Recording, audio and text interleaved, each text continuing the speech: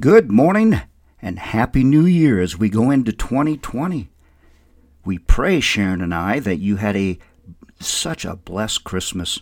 I'm Pastor Dewey Modia for God's Glory Alone Ministries at fggam.org, where thousands come every month for news and inspiration, a biblical worldview of news and inspiration. Happy New Year. The grandbabies are here. Well, Lilith is almost 5 and Quinn is 2, and we're so blessed to have them here for Christmas. And they really make you focus in on the sanctity of life and what kind of world we want to live here, leave our children, and how we want to live out our days here on earth. When you look at these babies, these children, our teenagers, and our children into their 20s and 30s. So how was 2019 for you? Well, 2020 is a new year. How many of you are nervous about going into 2020 for one reason or another? You know, it's true we don't know what will happen this year, but that's how God intended for our lives on earth to be. And God doesn't want you and I to be nervous or scared or hesitant about living a joyful life just because we don't know what lies ahead, even though there'll be many changes in your life and the lives of others and in this country in the coming year. Sometimes it's going to make your head swim. But God wants us to trust Him each day in every way.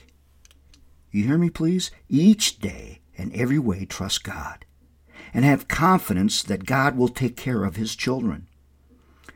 My friends, you may have some regrets about last year.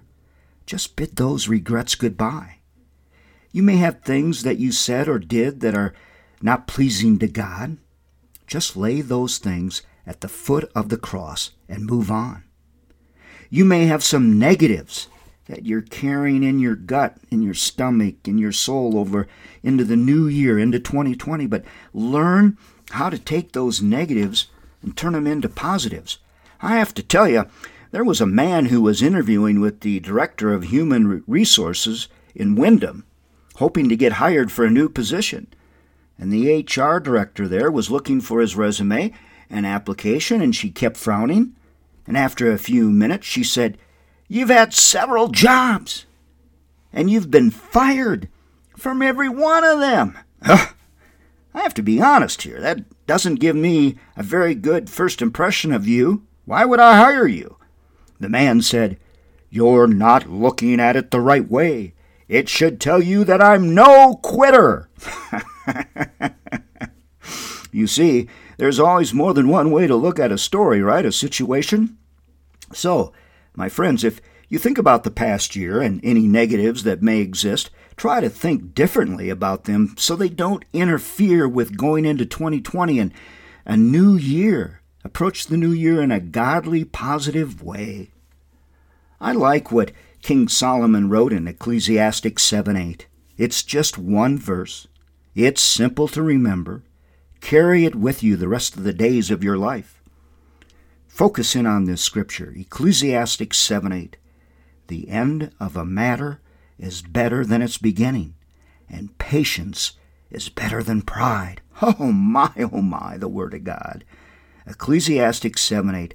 The end of a matter is better than its beginning, and patience is better than pride. In just a couple hours, I'm going to be leaving the house here to do a graveside service of a woman who served our country in the Air Force for many years. Whenever I do a funeral, I reflect on my own life and what I can learn from the deceased's life as I read about their life. Make sure, folks, that your life leaves a good impression, leaves good footprints, that you're a walking Bible, that when people look at you, they see Jesus. Linda, who I'm doing the graveside service for, lived a great life. She served our Lord. She served our country. She served her church. God bless the memory of Linda. God bless you all. Thank you for listening to the House of Hope. I'm Pastor Dewey Modia. Sharon and I pray for a happy new year for you all.